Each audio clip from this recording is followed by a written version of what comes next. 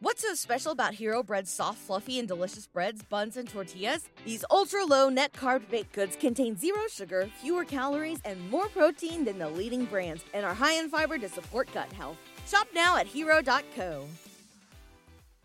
The following is brought to you by the Social Suplex Podcast Network. This is All Things Elite.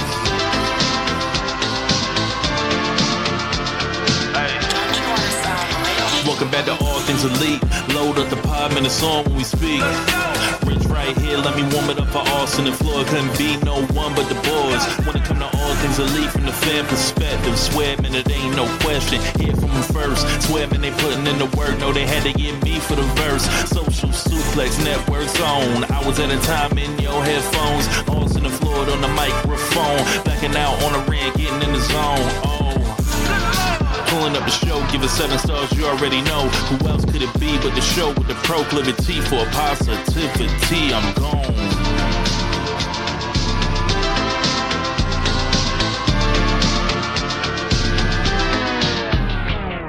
Happy Thanksgiving, everyone, and welcome to the 215th episode of Social Suplex's podcast about AEW with a proclivity for positivity. Welcome to All Things Elite. I am your host, Floyd Johnson, and I am flying solo on this happy Thanksgiving. Hopefully, when you're sitting around with your family waiting on the food to get ready and the football game to start, you will turn on this show and hear my voice as I take you through the week in AEW wrestling.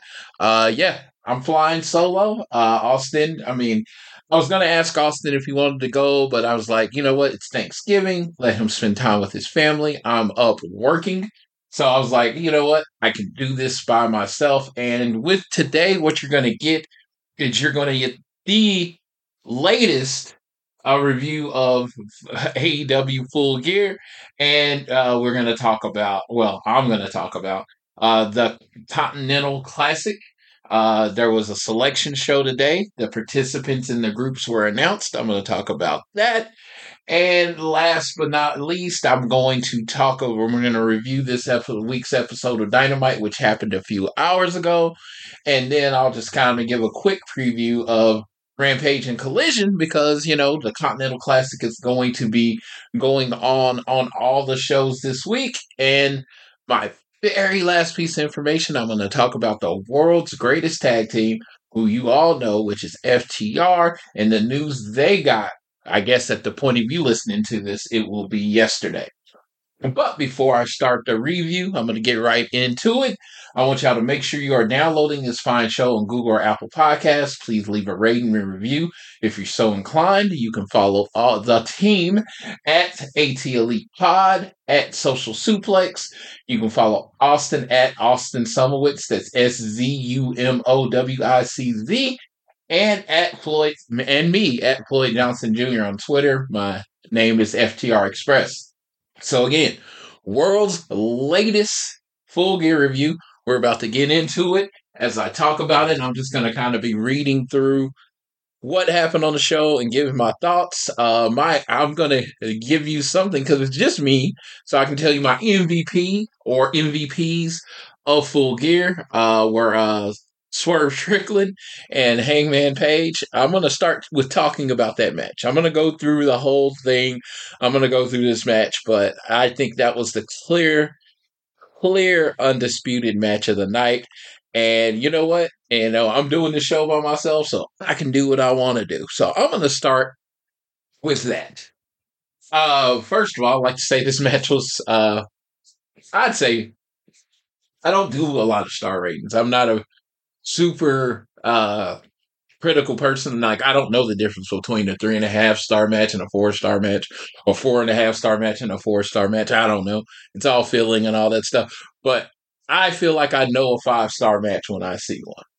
And at the end of this match, actually probably about 3/4 of the way through, halfway to 3/4, and that's when you know you're watching a special match.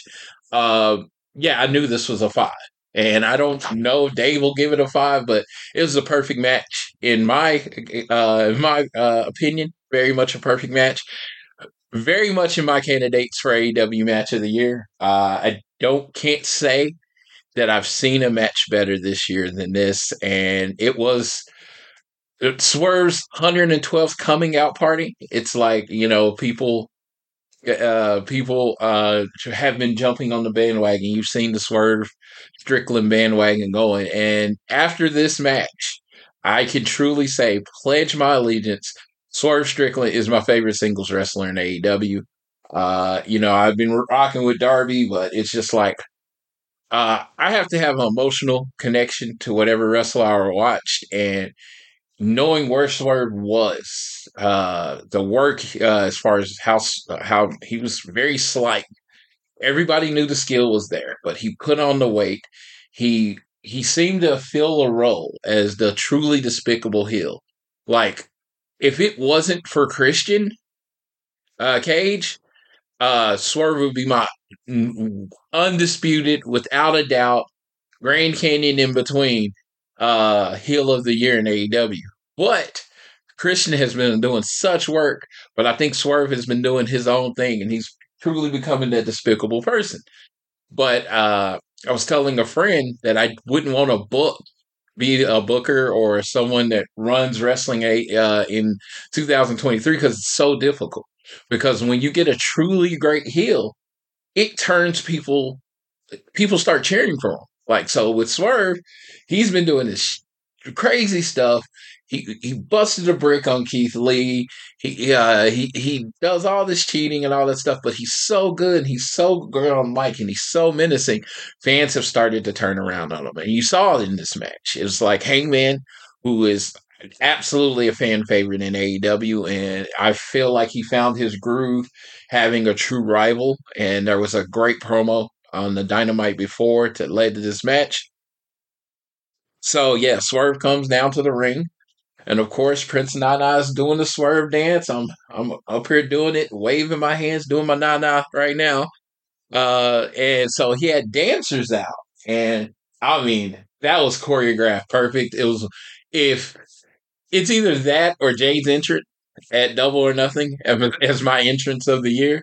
It was just like perfectly choreographed, dancing to right on the beat, and then the jump when they go around. I was like, yeah, Nana was a star that night. And then in true fashion, one of the reasons I truly love AEW is, Hangman, someone has broken in his house.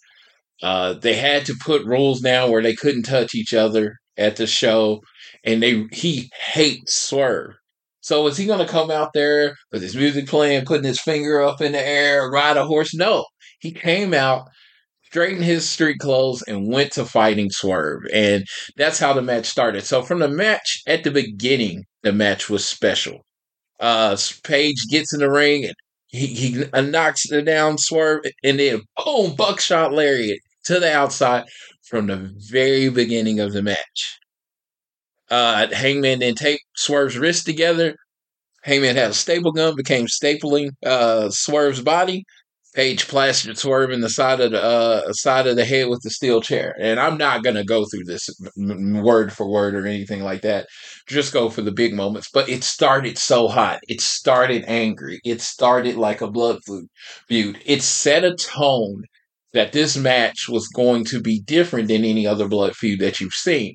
I, as a person that watches all wrestling and loves the WWE, I can say sometimes it's like when, people are busting in the house and then the person comes out and their music is playing and the pyro and they're doing their gyrations and dancing and playing to the crowd. It's like, are you really coming for a fight? Hangman came for a fight, set the tone from the very beginning, and that tone stayed like that for the whole match. When I'm watching this match and I'm talking about match placement and all that stuff, I'm like, I know this is Tony Khan's and the people that work for him business, but I'm just a fan thinking this match should have went on last. I would have probably called it an unsanctioned Texas death match and put it off on the main event, because I can say this as a person watching it. I can't say I checked out after this match, but I kind of checked out after this match. This was the main event of the show. So, So as Hangman comes out with the lead, Swerve pulled a slender block from beneath the ring, which is, nice to, set up that one of his weapons. And Swerve hit Hangman with a Death Valley Driver on the cinder block. This is awesome. This is only about 5, maybe 10 minutes in the match. I'm not really good at time. I didn't write the notes down at the times this happened, but this is very, very quick into the match. Swerve intercepted the buckshot lariat, booted the chair. There was one thing in the match that happened. Swerve is bleeding. Hangman's got the barbed wire and he's busting them open, and they're on the mat, and he catches Swerve's blood in his mouth. Now, personally, as a person that watches wrestling, I can say this, we've been watching a long time. I see stuff all the time that isn't for me. Him bleeding Swerve's blood into his mouth was not for me. But I do think it fit into the story of the match. And it was, even though it's gruesome and some people might not be for it, I thought it was such a powerful moment that it added to the match, didn't take away from it. Even though I could have lived without it, I do think it fit into the match. Swerve placed a board covered with barbed wire and bridged it between 2 chairs in the ring. Page pumped down on Swerve's forehead. Page planted Swerve with a fall-away slam off the top and followed up with a dead eye on the barbed wire. Brian Cage ambushed Page from behind and powerbombed him. Brian Cage pulled out a table and set it on the arena floor. Page cracked Cage, don't try to say that 2 times fast, with a barbed wire wrapped rolling elbow. Adam Page almost broke Nana in half with a dead eye through the table. Yeah, Prince Nana, you got your moment dancing, then you got your moment in the match. Swerve shattered the cinder block on Hangman Page. Swerve then wrapped a chain around his throat, then yanked the chain after it was draped across the post. Page couldn't answer the 10 count, and Swerve was declared the winner. And Nigel with the line of the night, by the grace of God, this one's over. So, Swerve Strickland.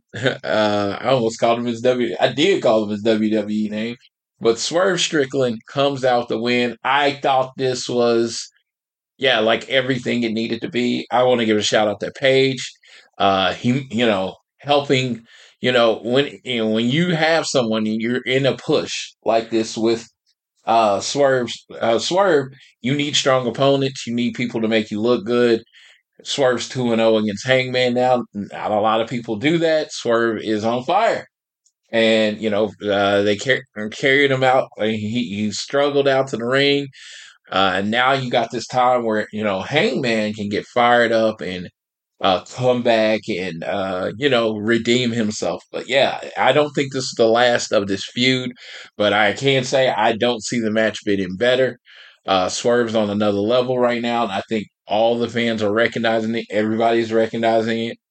Shop AEW has their Black Friday sale, and I made sure I got a Swerve shirt because I just think right now he's that dude. He gets it. It's like when people are on this fire like this, it's everything they do is entertaining. Everything they do means something.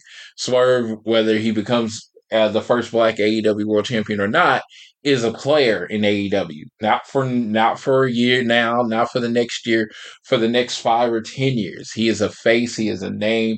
You need a belt. Put a belt on him. It's going to make it. He's going to make the belt. He's going to make everything work. I just think he's everything that's needed, and Hangman is Hangman again. I truly believe he has kind of got lost in the shuffle. And he wasn't the star of the company that he was kind of meant to be in the beginning.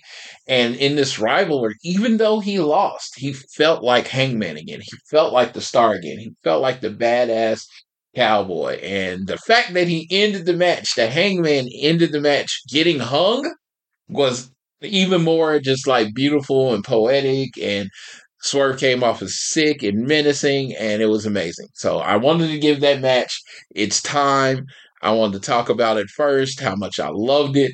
Again, the blood in the mouth thing, not for me, but I don't think it took away from the overall quality of the match. It was just fun. It was emotional. It was everything you wanted it to be. And again, I stated this earlier. I wouldn't know how to book wrestling in 2023 because this man, Swerve, who's everyone's cheering, everyone's singing his song, everyone's doing the na-na dance, everyone seems to be all behind him. How do you then keep booking him as a bad guy? I don't know how that works. I'm glad I don't have to make that decision. I'm glad I'm just a fan and just gets to watch. It's just, I try to sometimes put myself in other people's positions to try to, think about it, to try to think about, what I would do in this situation. And my answer is, I have no effing clue. I'm glad it's Tony Khan's problem and not mine. Let's go back to the 0 hour now. Or like I said, I wanted Hangman and Swerve to have their time. So I really wanted to focus on that. I didn't want it to become in the middle of my whole talk about the show. It got the focus. We got Eddie Kingston versus Jay Lethal. This was a solid match. Bunch of interference, that kind of thing. Eddie Kingston match. Very physical, he has a way of storytelling that is, you're like, all of his matches, Eddie Kingston versus Jay Lethal, Eddie Kingston versus Jon Moxley, put Eddie Kingston versus Sanjay Dutt. He has a way of storytelling, a way of hitting hard, a way of doing it that his matches are always interesting. It's starting off the show in 0 hour is so smart because fans always seem to get into his match. Kingston countered a lethal injection and beat Jay Lethal after a spinning back fist. The next match was Claudio Castagnoli and Buddy Matthews on the 0 hour. I love Claudio. I love Buddy Matthews.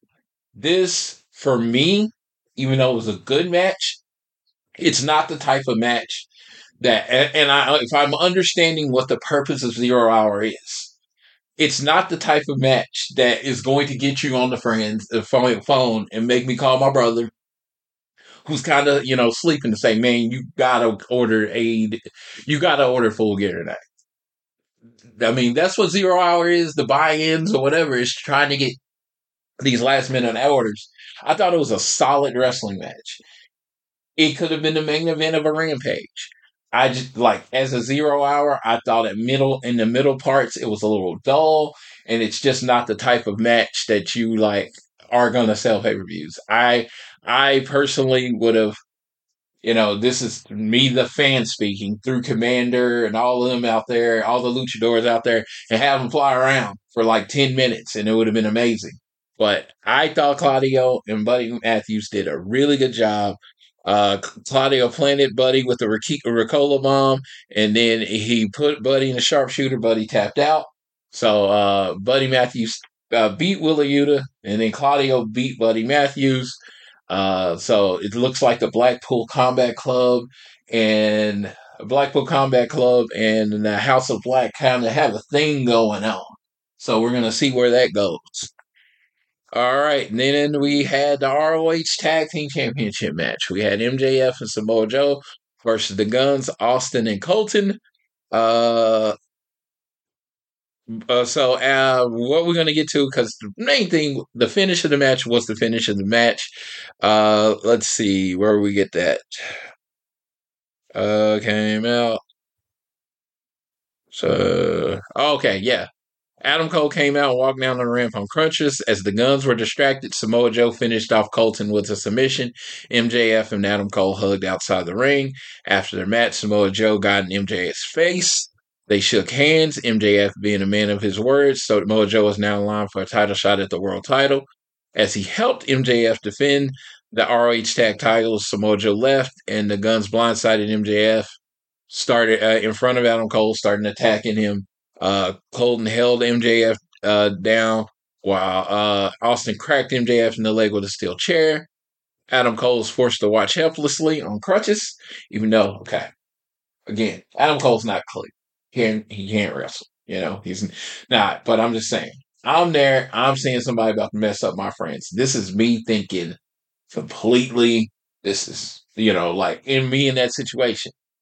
I'm at least taking the crutch and hitting somebody. I'm trying to help, but Adam Cole just kind of watched as MJF got the shit beat out of him.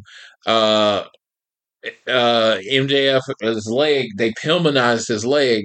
So MJF's legs messed up and he ended up getting stretchered out to the ring. MJF was getting loaded in ambulance and he yelled at Adam Cole, promise me you won't let them take my championship. How can Adam Cole live up to their promise? A man with one leg. So, WWE. This is WWE babyface 1980s babyface stuff. The face champion now has an injury. His leg is down. He told his friend, "Don't let them take it out on me." His friend, who's also injured and not cleared to perform, somehow is supposed to stop them from taking the belt from him. This is one of those things in wrestling. We like to suspend our disbelief. I'm all about it. I'm playing along. I get involved. I play along. This one took me out my suspension of disbelief because you find out that if Jay White doesn't get his title shot, he is automatically declared the champion. Now, okay, this is supposed to make me hate Jay White. Right? That's the storytelling thing. It's supposed to hate Jay White. But I feel like any adult watching the show wouldn't hate Jay White. They would hate Tony Khan for signing the contract. It's like, this is the dumbest thing ever. Because wouldn't every heel make this a part of their story, that if the other person can't show up, they get the title, so they're going to just keep attacking the person until they can't show up. It felt like, oh, you're trying to fix something that's not there. You're trying to make this obstacle for the face that wasn't there from the beginning. I'm thinking if you're going to give, this stipulation up into the show, let's say it is a stipulation, okay? You give it 3 weeks in advance. You keep having the Guns and Jay White try to attack MJF and MJF get away, and then they finally catch him or something. But it felt so thrown in at the last minute. And it's just like, maybe I'm a wrestling nerd and it only bothered me. But actually, I can't say it only bothered me. I'm on the phone with JR, and we're like, this makes no fucking sense. So if it didn't make any sense to you, it didn't make any sense to us. It just felt like a last minute stipulation and stuff. And I'm just like, dude, Jay White, super athlete. I enjoy I know some people don't. I enjoy his New Japan matches. I enjoy his wrestling matches. MJF, when he wants to, when motivated, amazing in-ring performer. He can really step up to the level. Why couldn't we just have healthy MJF versus healthy Jay White, and MJF or whoever wins the fight wins the fight? Why did we have to add all of this that really seemed unnecessary for the story? I mean, at the point, so you do everything, old school is you do everything to make people believe Jay White can win. But you have to think in a new school mentality. A lot of us that watch wrestling and love AEW, can't say we all, a lot of us that watch wrestling and love AEW understand the old tropes. So you kind of got to play against them. So with doing everything you can to make you think Jay White's going to win, it actually works the wrong way, and everybody goes in the main event knowing Jay White's going to lose. And it's like, you have to play it like MJF gets the better of him, Jay White gets the better of him, and you the best place to get your fan base is where we don't know. Like, everyone knew at this point, once they wrote him out and once they stretched him, that Jay White was not winning the title, and it's just like, we want to play along.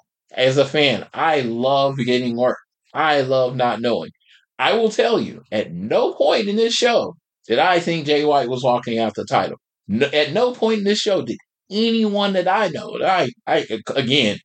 I roll with a rather passionate circle. At any point did I think MJF was going to lose. No. My friend Jason, who I bring up on the show often, the casual fan, telling me that I know MJF's not going to lose. He even said, I don't really need to watch the show. So I know MJF's not going to lose. So, again, just throwing my 2 cents out there. This is completely fan. I've never ran a wrestling company. cannot run a wrestling company. All these people are more talented than me. But yeah, it didn't make any fucking sense. All right, so let's start with Full Gear. And I promise my descriptions will be a little shorter after this. We had a trios match. We had the Rated R superstar, Adam Copeland, Darby Allin, and Sting in a trios match. So this is continuing with Mr. Copeland living his looking like he's going down the CM Punk path. Because if you remember, CM Punk early on was in a trio with who? Darby Allin and Sting. They come out to the ring. Oh my God, Adam has his face painted like Darby. I know CM Punk did it like Sting. I actually have that shirt, but now Adam Cole has his face painted like Darby. I did think the entrance was really cool. How they looked was really cool. They almost looked like this biker gang or two bikers with their little brother, but whatever. It was cool. Christian, Luchasaurus, and Nick Wayne came out. They were looking as menacing. The Patriarchy as their official name. But we're just gonna go to the end. So we get to this point. Sting and Copeland are wrestling a Luchasaurus. They hit Luchasaurus with a tandem Scorpion Death Drop. Luchasaurus battered Copeland with a lariat to the back of the neck. Christian taunted Ric Flair, and Ric Flair chopped Christian. Christian connected with a low blow. Ric Flair sold that well. Christian tried to hit Copeland with the championship belt, but Copeland ducked. Cage inadvertently hit Luchasaurus. Christian, bang, he bounced. Just like the shitty heel he is, he bounced. Again, I love Christian because there's literally no redeeming quality of Christian, the character he's playing right now. Sting splashed Luchasaurus, and then Copeland hit the spear. Darby nailed Luchasaurus with the coffin drop, and then Copeland pinned Luchasaurus.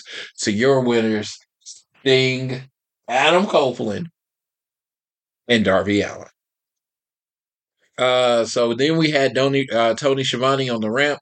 Bryce Remsburg called out the representatives of Bullet Club.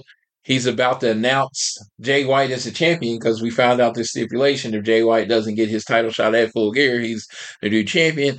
It sets up this moment where Adam Cole's music hits. Adam Cole says, even though he is not cleared to wrestle, even though he is clear on crutches, somehow he is going to defend Adam Cole's title. MJF's title tonight. Again, very WWE segment. So if you're an AEW person and you hate all of this, I don't really blame you.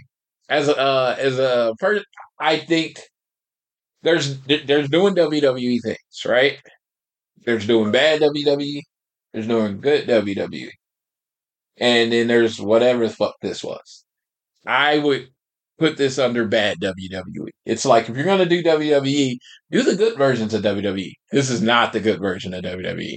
I know I'm the proclivity of positivity, but it was like in the middle of the show, and it's like AEW pay-per-views, it's match, match, match. I even had friends tell me there's no break, match, match, match. And this felt like a really long break that I didn't want. So then we got another match.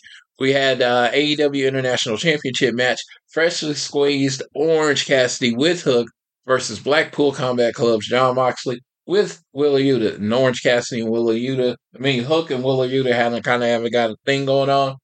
This match was awesome. I honestly would have probably had this match as my match of the night if Hangman and Swerve didn't exist. The way the physicality of Mox and, Orange Cassidy having to step it up to the next level with their bodies, they completely told this story. Like I said on the preview that I would have had Mox win this match, and that's fine. But the way they executed the end, and Orange Cassidy had to hit over and over his orange punches. He then had to hit his beach clash. And then Mox had to collide head first into the exposed turnbuckle. 3 orange punches, then a 4th, then a 5th, then a 6th. Then he hit the breach break and pinned Jon Moxley. Jon Moxley still looked like the monster is. This is how you do it. This is how you have a monster figure and you make them look good even in a loss. It took everything Orange Cassidy had and then some to keep Mox down. So that was great. I thought that was great. And after the match, it was announced that Tony Khan made the main event official, Switchblade versus Adam Cole for the AEW World Championship. Additionally, Mark Briscoe was announced as the next participant in the Continental Classic, which begins this Wednesday on Dynamite. Not necessarily anybody that was on my list of people that I would have put in the display, but I'm happy for Mark Briscoe. The dude and he's a great wrestler, so he's going to put on hell of the matches. And when you're dealing with these type of G1 things, you need someone that can lose a lot. So it potentially could be Mark Briscoe. I even thought, I'm like, even when I was breaking down the list, I'm like, you could do it with Mark Briscoe's the guy that loses a lot. Or the dude has had an amazing story over the last year, almost a year ago, like it's a couple weeks from now, and it'll be a year ago that, him and him and Jay had the dog collar match with FTR, which was their last match in ROH. So it's crazy to think about it that, he has a crazy story to tell if they wanted to go with it. Next one, we had the AEW Women's World Championship match. We had Hikaru Shida versus Timeless Toni Storm, with her Toni Storm's, return to Hollywood. We had this point. Storm had a metal tray in her bottom, and she had it. She had the loaded butt, and she hits a German suplex on Shida. Shida's in the corner, and with the loaded butt, which the metal plate kind of had fell out. Well, not kind of. It fell out, and it was very obvious.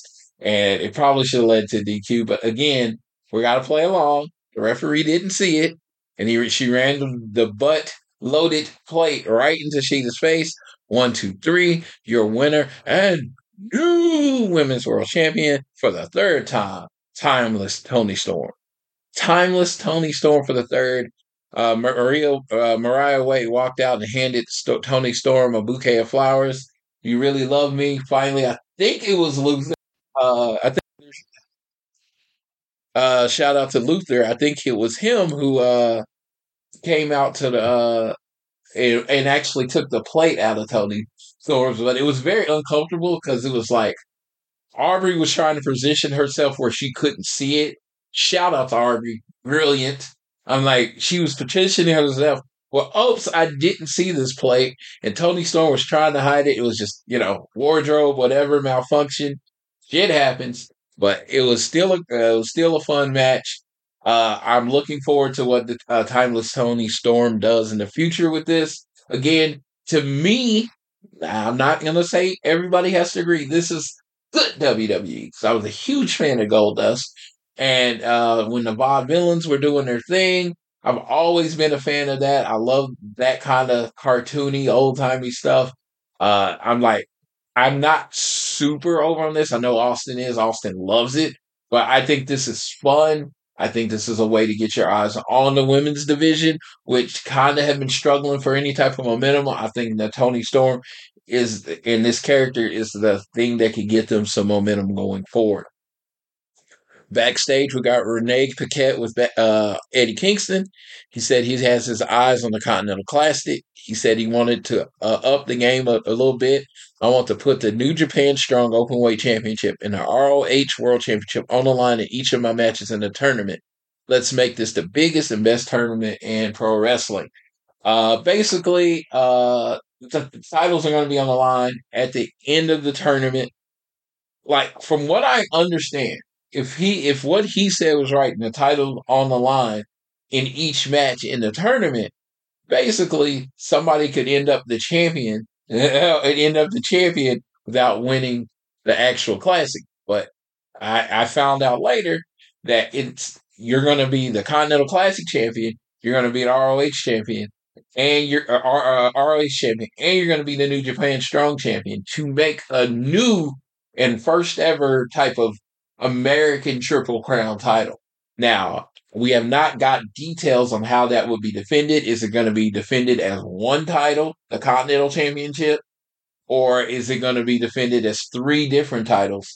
So I figure if you're going to do the Continental title, this could be kind of the world champion of Collision, but I don't know how they're going to do it. I think we'll get more news as it's going. I think this is a fluid situation.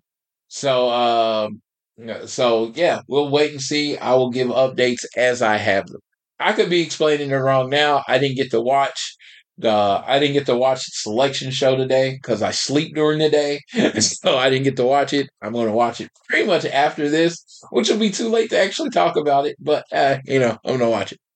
The next matchup, the AEW World Tag Team Championship, Fatal four-way match or whatever you wanted to call it.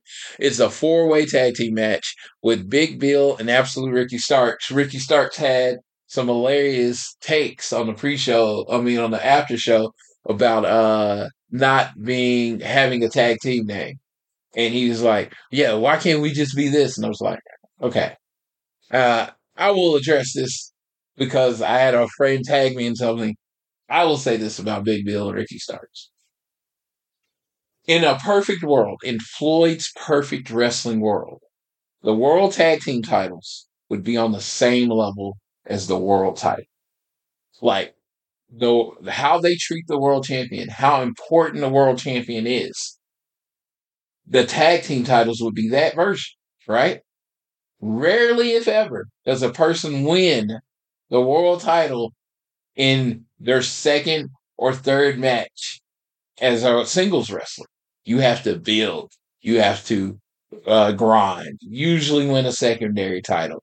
You grind into this big moment where you're the world champion, right? The world champion is the main eventer, blah, blah, blah. I think the world tag team titles should be treated with the same respect as that two people. Just like a singles wrestler wouldn't win the world title on their third match. I don't think a tag team should then win the highest prize in the game of tag team wrestling on their first, second, or third match as a team. I think they need to build. I think they need to win and then win it. So, yes, I don't like it. But this is Floyd's world. And AEW does not live in Floyd's world, so they do their own thing. I don't think it's real. I don't think it's real. And as far as the tag team name, that's what makes you a team. Look at any team sport. Teams have names. The Cardinals, the Blue Jays, the Rams. They have names. That is how you identify. That's how you're a team. When you say, I'm Big Bill and Ricky Starks, that comes off as two individuals. And that's trash. Because two individuals should not be a team in a team competition. That's not how it works. You have to work as a team. So, yes, I would like them to have a team name. Again, talking about Floyd's perfect world, not the world of wrestling that is in front of us. Fatal four-way match. A lot of action. I'm trying not to focus on just what FTR did. But Cash did some pretty crazy stuff. Cash spiked Malachi Black on with a pile driver on a ladder. Brody King attempted to top Suicida, but Big Bill pulled off a ladder and Brody crashed into it. Starks speared Jalisco and then speared Roosh. Starks drilled Dax with a swinging DDT. Starks sent Black overhead with a suplex into the ladder. But let's go to the end. Starks and Roosh climbed opposite of the ladder. Dax grabbed a taller ladder and began to climb towards the titles. Crash grabbed another ladder, but Brody backdropped him. Jalisco planted Brody with a poison rana. Brody decimated Jalisco with a gonzo bomb on a ladder that was propped up between the ring and the guardrail. Cash Willard climbed to the top rope and splashed Brody on the ladder, sacrificing his own body. Dax climbed up the ladder towards the titles, but Ricky Starks met him up top. Black pulled Dax down and connected with the end. And then Starks grabbed the titles and the champions retained. So your winners and still champions, the very temporary tag team of Big Bill and Ricky Starks. I like them as a tag team. I would like them to have a name, but that's just me personally. That's, it's stupid. I understand it doesn't matter. It's wrestling. So Big Bill and Ricky Starks have a title. They are the tag team champions, even though they're not a team. They're two individuals, as I was told. All right, next up, TBS Championship match: Chris Statlander versus Julia Hart versus Sky Blue. Now, I have to give this match. I felt like there was a clear way this match was going to get. Sky Blue was going to turn on Chris Statlander, and then Julia Hart was going to get the win.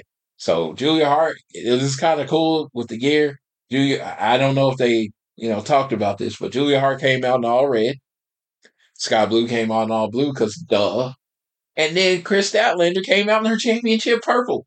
So, hey, AEW's teaching you things. Red and blue makes purple. There we go. And I was like, just watching the match. The match was fine. I mean, nothing to write home about. Or nothing to write home about. I thought that Chris Statlander is very talented. She has carried the belt very well with respect as the second champion. And this was, the ending of this was cool. What's so special about Hero Bread's soft, fluffy, and delicious breads, buns, and tortillas? These ultra-low net-carb baked goods contain zero sugar, fewer calories, and more protein than the leading brands, and are high in fiber to support gut health. Shop now at hero.co. Julia applying the Heartless Lock to Sky Blue, but Chris grabbed Julia and sent her overhead with the German suplex. Then Chris sent Sky high flying with the German suplex. Chris crushed Sky with the Saturday Night Fever and went for the pin. But in true heel faction, Julia Hart knocked Chris away, covered Sky, and won the match. Your winner and new champion, Julia Hart. Chris Statlander still looks strong because she's not the one. She lost her belt without taking the pin. So now you have the natural rivalry coming up of Julia Hart versus Chris Statlander. And you have Sky Blue thrown in there. And then Taz says, man, she stole that win, and it was perfectly done because she's the bad guy. That's what you do. Tony Schiavone was in the ring for the blockbuster contract signing announcement. I had heard early in the week, after I did my preview, where I was so sure it was Mercedes Moné, that it was definitely not. Of all the people, it was definitely not Mercedes Moné. So all through the day, I kept hearing Will Ospreay. I saw a sign during the show that said Will Ospreay's All Elite.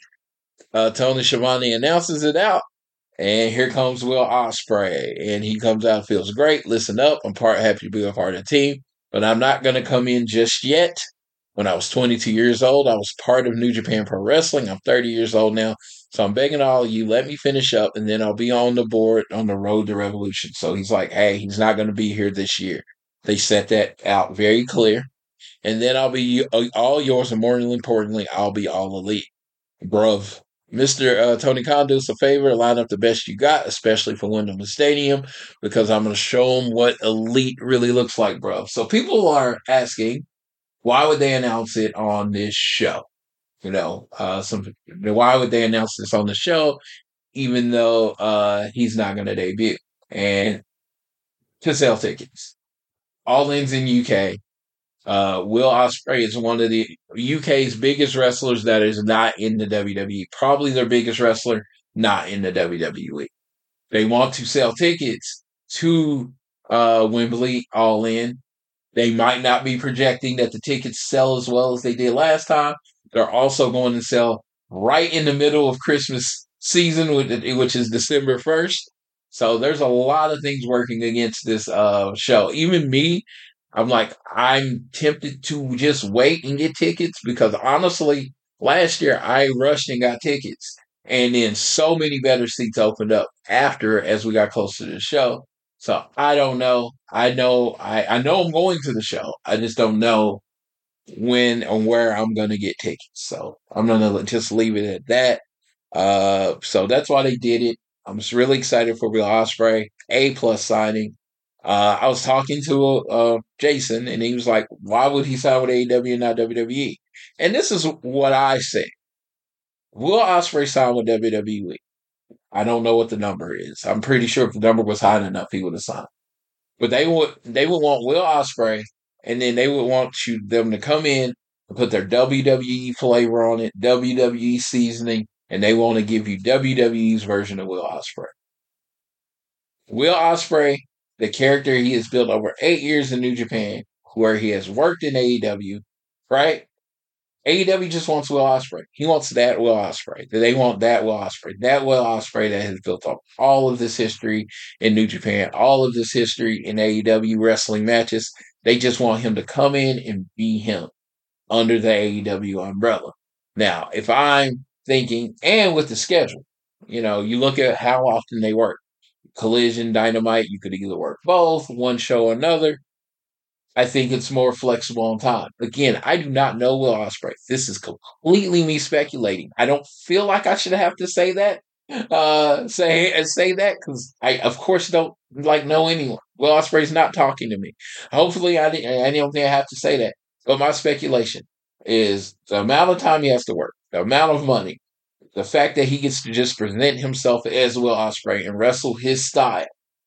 I think those are positive reasons for him to go into AEW. Now, again, he might do an interview on Talk Is Jericho or whatever, and none of this is what he says he signed for. But, I remember when Cody signed with WWE, and he's like, dude, we're playing my music, I'm wearing my gear, and he's like, yeah, we just want to sign you. You've already built the character. We just want to do the WWE version of the character. And that's what I feel like you're going to get with Will Ospreay and AEW. You're just getting Will Ospreay. He's still Will Ospreay. He's still everything about him. Still leader of United Empire. He's still all the things that you think. One of the best wrestlers in the world. Probably the best in-ring performer in the world. You're getting him the way he is, but in AEW. So I'm excited to get there. I hope he still very much works New Japan. I hope he does everything that he does because he's very entertaining. He's a hard worker. That dude is like him and Jon Moxley are kind of feel like they're in the same family, that they have their regular jobs, but they like to go to the indies and give, smaller audiences chances to see them. So I hope he keeps doing that and, helps him build his family. He's only 30, which is, dude, I feel like I've been watching or known Will Ospreay forever. He doesn't feel like he should only be 30. So you're getting him in his prime where he understands his character, where he's not just the aerial assassin anymore. He's the assassin. So I'm looking forward to him wrestling everybody in AEW. Everybody. I'm looking forward to it. So the Hangman and Swerve match was then. We've already talked about this. Then we had the Golden Jets, Chris Jericho, Kenny Omega versus the Young Bucks, Matt and Nick Jackson. Again, this is me. You're getting my opinion. No way Chris Jericho and Kenny Omega should be one of the greatest tag teams ever. Shouldn't happen. Not in the 2-on-2 tag team match. Shouldn't happen. They got a story to tell, obviously, with the way the match ended. There's a story to tell. Omega drilled Matt Jackson with a German suplex. Nick Jackson starched Kenny Omega with a super kick. Jericho ate a super kick from Matt Jackson. Omega clocked Matt with a V-trigger and then finished him off with a one-wing angel to score the pin. And now Kenny Omega and Chris Jericho can challenge for the AEW World Tag Team titles anytime they choose. Nick Jackson was furious at the loss and began tearing apart the announcer's table. Omega extended his hand to the Bucks, but the Bucks stormed off. That is always what you're supposed to do after somebody sticks their stupid hands out to you after they beat you. No one should sign. No one should shake hands ever. All right. Main event time. Adam Cole versus Jay White. They announced Adam Cole. They announced Jay White. They stand around for a while. All of a sudden, you hear, that was probably the worst ambulance sound you'll ever hear in your life. But you hear the ambulance coming. Oh, shocker, it's MJF. He comes out and limps. He works the limb. He works a limb the whole match. Jay White has MJF in the sharpshooter. Adam Cole, or figure four. Adam Cole's about to throw in the towel. He doesn't. MJF comes back, and Jay White's yanking MJF's leg, but MJF shoved him away. White collided with the ref, knocking him down. Adam Cole slipped the diamond ring into the ring, but before MJF could retrieve it, Jay White grabbed it. MJF hit White with a low blow before White could use the dynamite diamond ring. MJF slipped the dynamite diamond ring on his hands. The Guns ran down and MJF clocked him. Jay White was looking for the Blade Runner, but MJF cracked Jay with the Dynamite Diamond Ring and pinned him. Your champion, MJF. So that was Full Gear. I thought it was another amazing pay-per-view. The last 3 matches were, great in-ring performing matches. Like I said, Hangman and Swerve, I don't know if they had to call it unsanctioned. What they had to do, that match should have been on last because it really did steal the show. Orange Cassidy and Mox is another one could have main evented. But we got MJF and Jay White. It was a fine match. It was an average to above average match. But after, as I was saying in my group, I have watched a 0 hour. I've watched all these matches. We're 5 hours into 4.5 hours into a show, and then I get that match. That's not the match I want after watching 4.5 hours of wrestling. Could they have done better? Could they have done worse? Whatever. Yes. But that 4.5 hours, I was too tired at that point in the night to watch kind of a slowly plotting place match.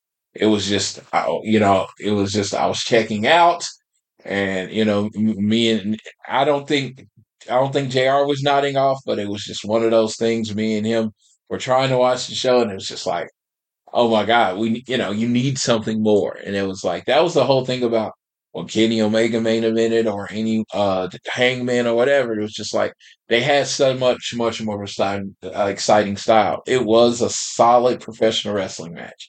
It's just I don't want to watch a solid professional wrestling match at the end of a 4.5 hour or 4 hour, if you can, including the pre-show, 4.5 hour pay-per-view. Call me negative, call me whatever you want to.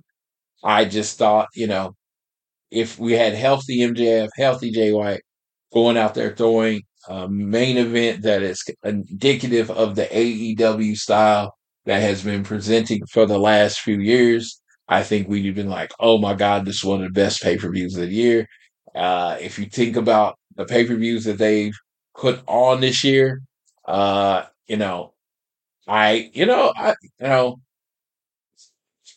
see, how many have they put on this year? 2 Revolution. Yeah, it's probably last. I mean, not even trying to disrespect, it's probably not the highest on the list. I mean, I was at All Out, and I think it might have been better than All Out. I don't remember. I know being there, and I remember watching it, and I was like, this was a good show kind of thing. And that's how I feel like this one. Like, I feel like this is a good show. And if I put it up against any other company's pay-per-views, it's probably one of the best pay-per-views of the year. But when AEW really shines is on pay-per-view, it's like, this was probably not your best performance, even though, because I just feel like there was a lot that took away from it. There was a lot of amazing wrestling like they usually have, but the other stuff took away from it in the end. So, yes. So that was AEW. That was AEW Full Gear, my review. Next, we're going to go over the Continental Classic and the people that they have set up for that. So on Wednesday, November 22nd, AEW did a Continental Classic selection show. On this show, Tony Khan and I believe it was Stokely Hathaway announced the blocks and how the Continental Classic was going to work out. In the Blue League, which if I can tell from the way the schedule's going, this looks like these matches are going to happen mostly on Collision. It's going to be Bryan Danielson, Andrade El Idolo, Brody King, Claudio Castagnoli, Daniel Garcia, and Eddie Kingston. In the Gold League, which looks like it's going to happen mostly on Dynamite, because tonight on Dynamite, or last night on Dynamite, they had 3 matches, and it was the Gold League. It was Jon Moxley, Swerve Strickland, Roosh, Mark Briscoe, Jay Lethal, and Jay White. So I'm looking at the 12, and I did my mock 12, and we talked about what 12 we would want. And the common theme, the biggest snub, and I don't know if it's a snub because I don't know exactly what this is going to end up being. I figured, like the champion might be the champion of Collision or whatever. But when you look at the list, the biggest name, the most glaring omission, in my opinion, is Takeshita. You feel like, him against a lot of these people will be banger matches. We've seen him against a lot of these people. But Takeshita was the comment when I asked on Twitter who was the guy that this whole tournament doesn't make sense if they're not in it. It was Konosuke Takeshita. So, yeah, he's not in it. It's a choice. We'll see what it leads to. The 12 that are in there, I don't have a problem with any of the 12. Would Mark Briscoe be in there if I was doing my list? No. Was he a name on any of my lists? No. Like, all of these people, were on at least one of my lists, except Mark Briscoe. So, that's the one that actually shocked me. He's the shocking admission. Takeshita is the shocking missing person. So, I don't know. We're going to see it. It's going to be a lot of great matches. There are going to be 20-minute time limits, no interference. If someone comes out and interferes, not only do you lose a point. So I figured that's going to play into it somewhere. You got a lot of people that are bad guys, quote unquote bad guys.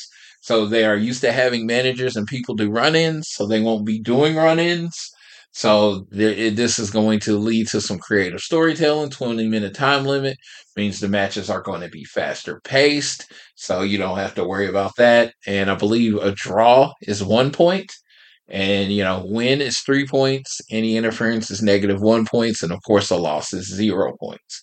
So yeah, I'm looking forward to it. How it's going. If I'm going to do predictions on this, I think Swerve out of the Gold League, and I'm not going to go Bryan Danielson. Oh, I'd like it to be Bryan Danielson, but I feel like Bryan Danielson's too obvious.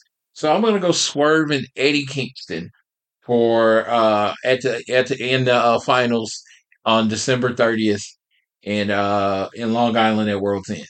Now, might it be Bryan Danielson? It might be. I just think it's too obvious. I think you're going to set this, because if you want to do the obvious one, it should be Mox versus Danielson. I mean, that's the obvious one. Those are like Mox is your champion. Bryan Danielson has main evented shows and been, in the championship picture. So if you're looking for the two biggest names that are it, and if you're trying to make someone, Swerve seems to be one of the hottest people in the company right now, and Eddie Kingston seems to be just as hot. They're both really hot right now. So Eddie Kingston's a face, Swerve's a heel or whatever.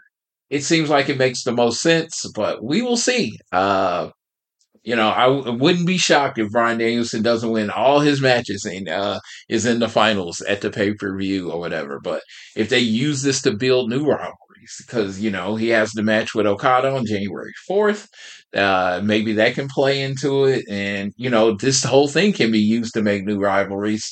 You're going to get Bryan Danielson from the Blackpool Combat Club versus Brody King from the House of Black. And that's another admission. But Malachi Black's not in it. It's just I don't know. You got 3 members of the Blackpool Combat Club in it. 1 member of the House of Black. No other faction has more than 1 member. And Blackpool Combat Club has 3. I don't know if that means anything, but it just seems weird that all 3 of them are in it. But yeah, that's Continental Classic. I am looking forward to the next few weeks of wrestling and these singles matches. They did get off to a good start tonight. And speaking of the good start tonight, what we're going to do is we're going to review Dynamite from tonight. So speaking of a good start, let's go ahead and look at Dynamite's results. All right, it's from the Wintrust Arena in Chicago. Thanksgiving Eve tradition. I'm thinking one year I'm going to go ahead and do it, but I like being at home for Thanksgiving. I'm a little older. I don't know how many, we all got left together, so I like to spend time with my family. But it just seems like it'd be cool one Thanksgiving Eve to go and then fly back in the morning to Oklahoma, for that. So we started off with a Continental Classic match in the Gold League. We had Swerve Strickland versus Jay Lethal. Very good back and forth match. Swerve was playing off the injury like he was tired from the Saturday show, which only makes sense because he was just in a Texas death match at a pay-per-view. The finish was Lethal went for a lethal injection, but Swerve countered it with a drop kick. Swerve hit the house call, and then the Swerve stomp scored the pin on Lethal. 3 points for Swerve. Very, very good match. If that set the standard for what a match is going to be in the Continental Classic, I'm very excited for the rest of the Continental Classic. Renee Paquette was then backstage with Orange Cassidy, Hook, and Shibata. Willa Yuta interrupted and mocked him, and basically that he told Shibata that he's going to take his pure title back because it sickens him that he doesn't have it. Then up next was the AEW World Champion and Tag Team Champion MJF. MJF, this was very much old type of this was an old type of WWE segment, almost Attitude Era.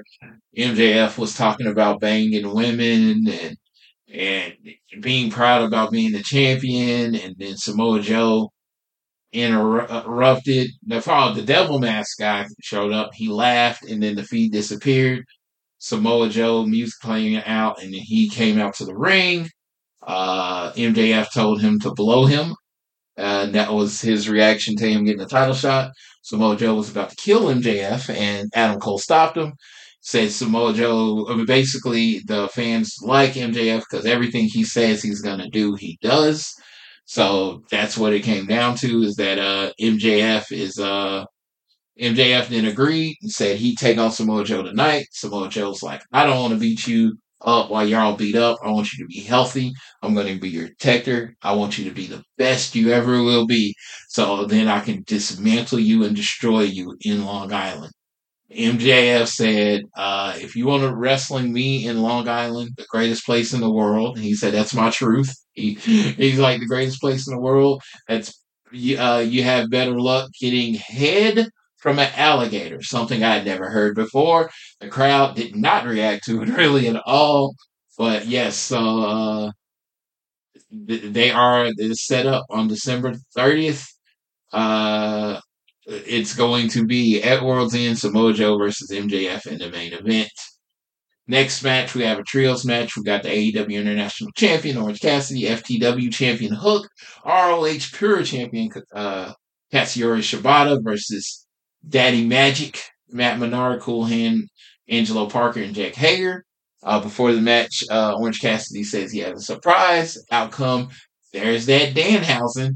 And he played a part in the end of the match. He actually came out looking pretty cool with the jacket and all that stuff. Danhausen jumped on the apron and he distracted Hager with Hager's purple hat. Danhausen cursed Hager, and Cassidy stunned Hager with a tope suicida. Shibata puts a sleeper on Menard while Hook made Parker tap out with the red rum. So it's a nice little match for Orange Cassidy, Hook, and Shibata. But, it was a match. Adam Cole's backstage. Roderick Strong and the Kingdom interrupted. Strong said, I saw you were there on Saturday. I'm sorry I missed you. Friday, where were you? I was dropped right on my head. Cole said, shut up. When are you going to get it through your thick skull that I'm not your best friend anymore? Do me a favor, back off and leave me the hell alone. Adam Cole broke up with Roderick Strong on national TV. That broke my heart. Next up, Christian rechristened Luchasaurus and Nick Wayne. Christian, being the super mega bad guy that he is, blamed Luchasaurus. He said Luchasaurus is the one that lost on Saturday, even though it was the Christian's belt shot that led to the loss. He's like, Luchasaurus made Luchasaurus get on his knees, and he rechristened him Kill Switch. And then he rechristened Nick Wayne, the Prodigy Nick Wayne. Nick Wayne's mom comes out. He gets knocked down, and she starts getting set up for a concerto. And Christian was going to make Kill Switch give the concerto, but out come Edge to save him. It took forever. I was about to send out a tweet talking about the good guys in the back letting a woman get beat up, but Edge finally shows up. He spears Nick Wayne. Luchasaurus pulls Christian out the ring.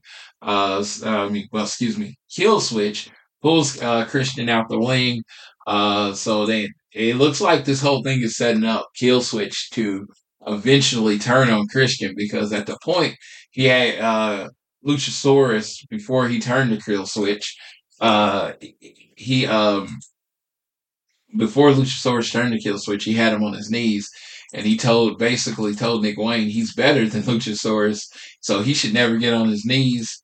So he's now the prodigy Nick Cage, and then Luchasaurus is now Kill Switch.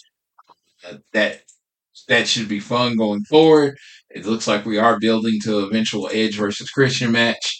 Apparently Darby is climbing Mount Everest. That's why he wasn't on AEW. So yeah, that should be fun.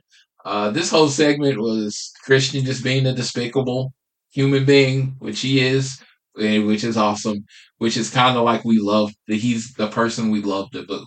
Christian hasn't got to that point where he's so good, people cheer him instead of boo him. It's like he's so despicable, we just love that we get to boo. Backstage was Anna Jay, Matt Menard, Angelo Parker, and Jake Hager. This was all about Anna Jay was supposed to be. Everybody was infighting. Matt Menard is the problem. He doesn't like Garcia with his dancing, Parker with his little girlfriend, referring to Ruby, and Hager, and Danhausen has Hager's hat. Anna Jay says, "Stop. This is about me. I just want to wrestle. I'm so tired of losing, the infighting, and I don't know if you guys are here to help me or hurt me." Parker phone rang, and it was Ruby Solo calling. Anna Jay said, "Really? You're in my corner tonight, right?"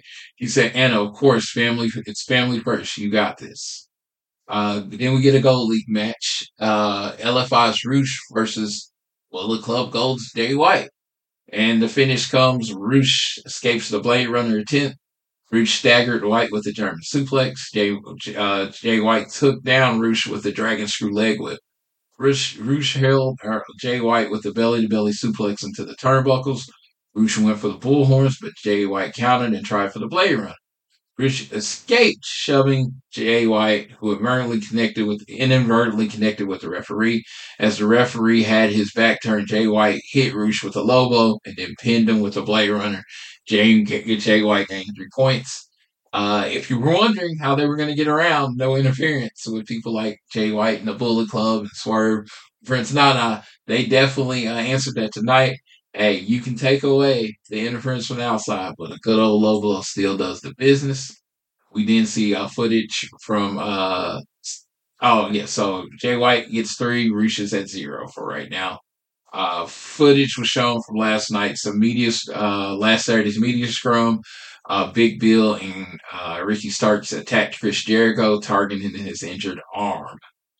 RJ City and Renee Paquette were on the ramp to present Timeless Toni Storm with her championship, so this was kind of like an Oscar thing, and she was about to do her speech, and then the music played her off, and then Sky Blue interrupted as she came to entrance.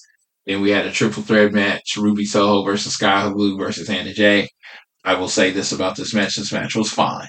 That's what it was. It wasn't really exciting.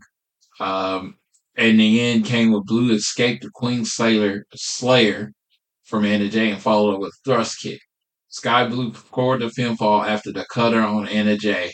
Saraya and Ruby argued with one another after the match, so this Cool Hand and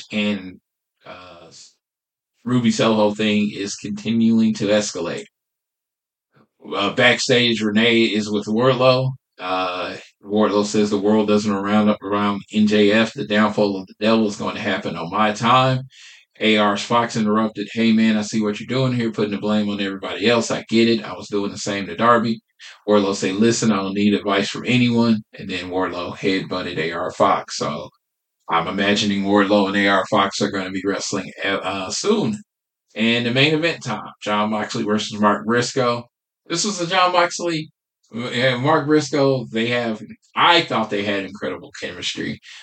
This was a very physical match.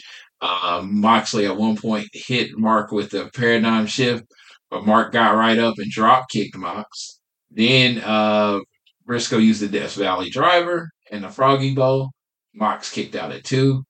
Mox escaped the Jay Driller attempt and planted Mark with the Death Rider for a near victory, for a near fall. Like the look on Mox's face when Briscoe kicked out is what this tournament's all about. It was such a shocking thing. He made Briscoe look really good in this match.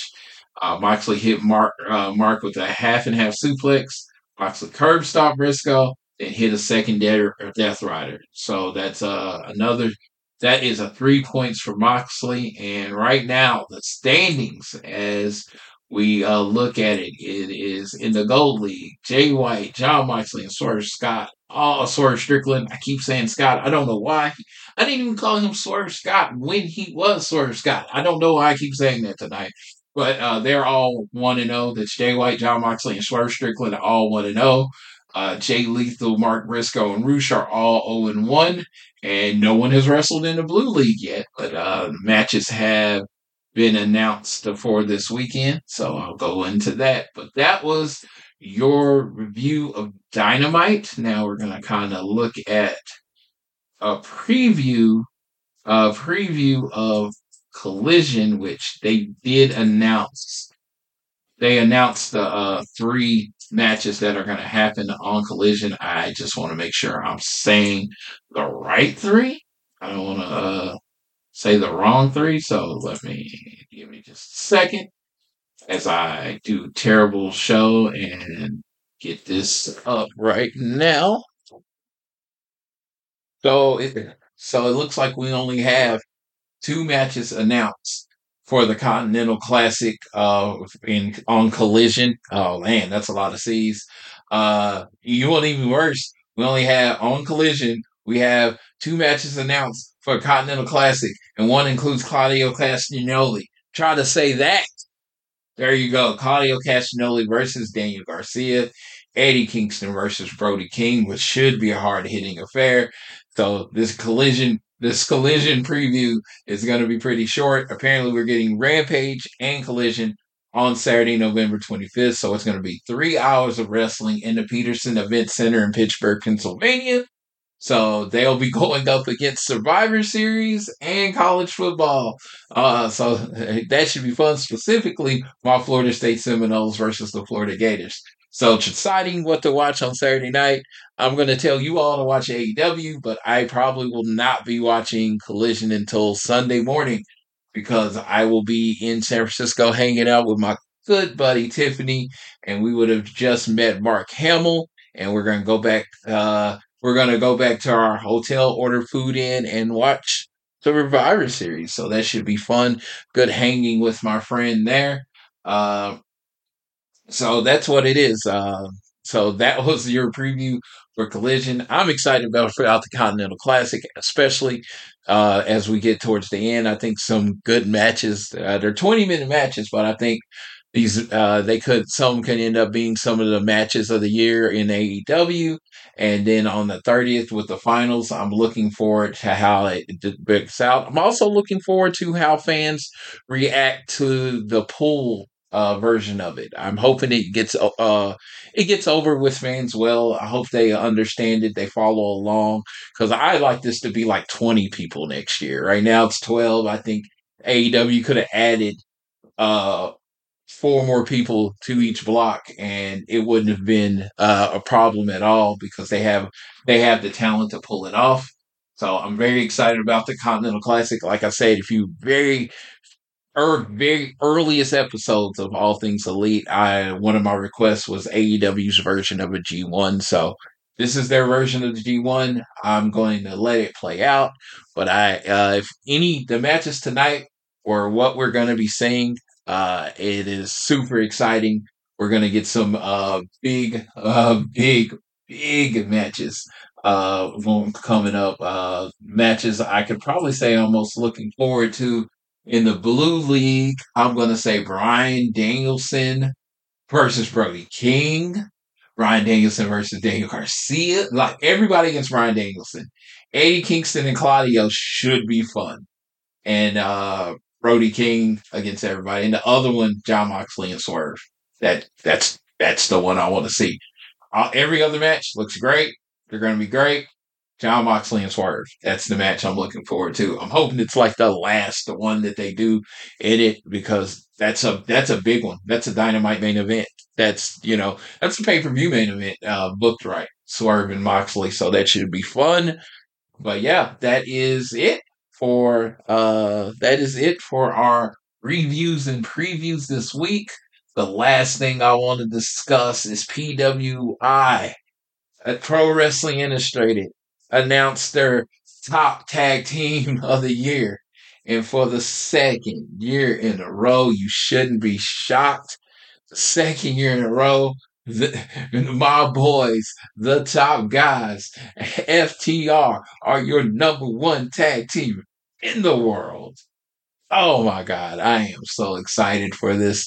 Yeah, they're the best tag team in the world. One of the best matches, Jay White and Juice Robinson, to put on the resume. Tag team champions most of the year. Always featured, always wrestling hard, always hitting hard, doing their thing. The best tag team in the world. And they are the best tag team. When I say best tag team, they're not the Usos, where one wants to be main event Jey Uso, and he wants to get him, and then he wants to wrestle mostly singles matches, and then you got Jimmy doing his thing on it. No, FTR are a tag team. They will wrestle single matches every now and then. They are the best tag team in the world. They only care about being a tag team. There's honestly no tag team on their level that just cares about being tag team. The Young Bucks wanted to be the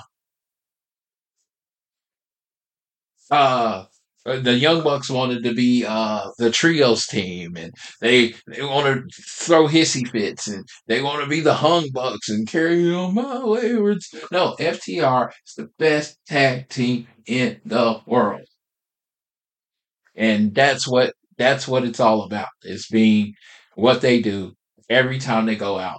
Guess what? Oh, if FTR won't lose, put over Ricky Starks and Big Bill in dominating faction. What do you mean they won't lose? Young Bucks never want to lose. Young Bucks just lost. I don't know where these ideas in AEW that certain people, certain tag teams, that like FTR loses all the time. The Young Bucks loses all the time. I don't know where this narrative came that these tag teams are never going to lose. They just want to tell good stories. Again, I'm not going to go off on this rant. Congratulations to my boys, Cash Wheeler, Dax Harwood. Congratulations on being the tag team again. The magazine's ordered. It's on the way. I'm a top guy. I don't even try to be unbiased when it comes to FTR, and I don't try to be unbiased when it comes to Young Bucks. They're my two favorite tag teams ever. I love that they just care about being tag teams. It's something weird about that, where tag teams just care about being tag teams. It's weird and magical and all that stuff, because it's someone that just loves tag team wrestling, and I know it can be presented as a main event. I just want it to be treated seriously most of the time. And it literally, when it comes to companies, no matter how hot it gets, no matter how much you see the Usos versus Kevin Owens and Sami Zayn in the main event of WrestleMania, and you see FTR putting on banger main event matches, main matches with Jay White and Juice Robinson, it's always the first team to seem to take a back seat when it comes to booking a wrestling program. And to all my women friends out there that are listening, I know, women's wrestling needs work. This whole thing is not in any way an insult or saying women's wrestling is treated better than tag team wrestling, because I know when it comes to it, that will treat it much, much, much worse. But yeah, I want tag team wrestling to mean something. That's just what matters to me. Happens to be my personal love. So again, I don't think a team should wrestle one match and win the tag team titles. I'm talking Hulk and Edge. I can go through all the list of all the single tag teams. The one that is like just let tag teams just matter more than being a singles. I just don't like two random guys versus a team. Just like it'd be like you in the NBA and you just pick five guys and you're like, oh, you're gonna just play the Denver Nuggets this year. No, the Denver Nuggets will smoke them because they're a team. They're gonna beat the five guys that just started, because they're a team. It's like, the Detroit Pistons against the Lakers that were thrown together for that year. It's like the team won. So I just like that idea. I'm a team guy. I'm a team person. I'm all about it. So I'm going to quit ranting about teams and say thank you. Thank you all for listening. That's the last piece of news for the week. I want everybody to get really, if you happen to be listening on Thanksgiving, thank you for listening. Get really full. Enjoy your family. Watch some football. And if you're not a football fan, watch some old wrestling. Watch Dynamite again. Watch Full Gear again. Whatever you want to do. But enjoy the times to enjoy these days. I know holidays are corporate and blah, blah, blah, but it's not about that. It's about the time you spend with your family, time you spend with your loved ones, time that you, even if you're by yourself, you just take a break and just realize, pause for a minute and realize what you're thankful for, and focus on the things that you have and not the things that you don't have. So with that, this has been Floyd, and I'm going to leave you like I always leave you, whether it is home, work, or school. Always do your best to be elite.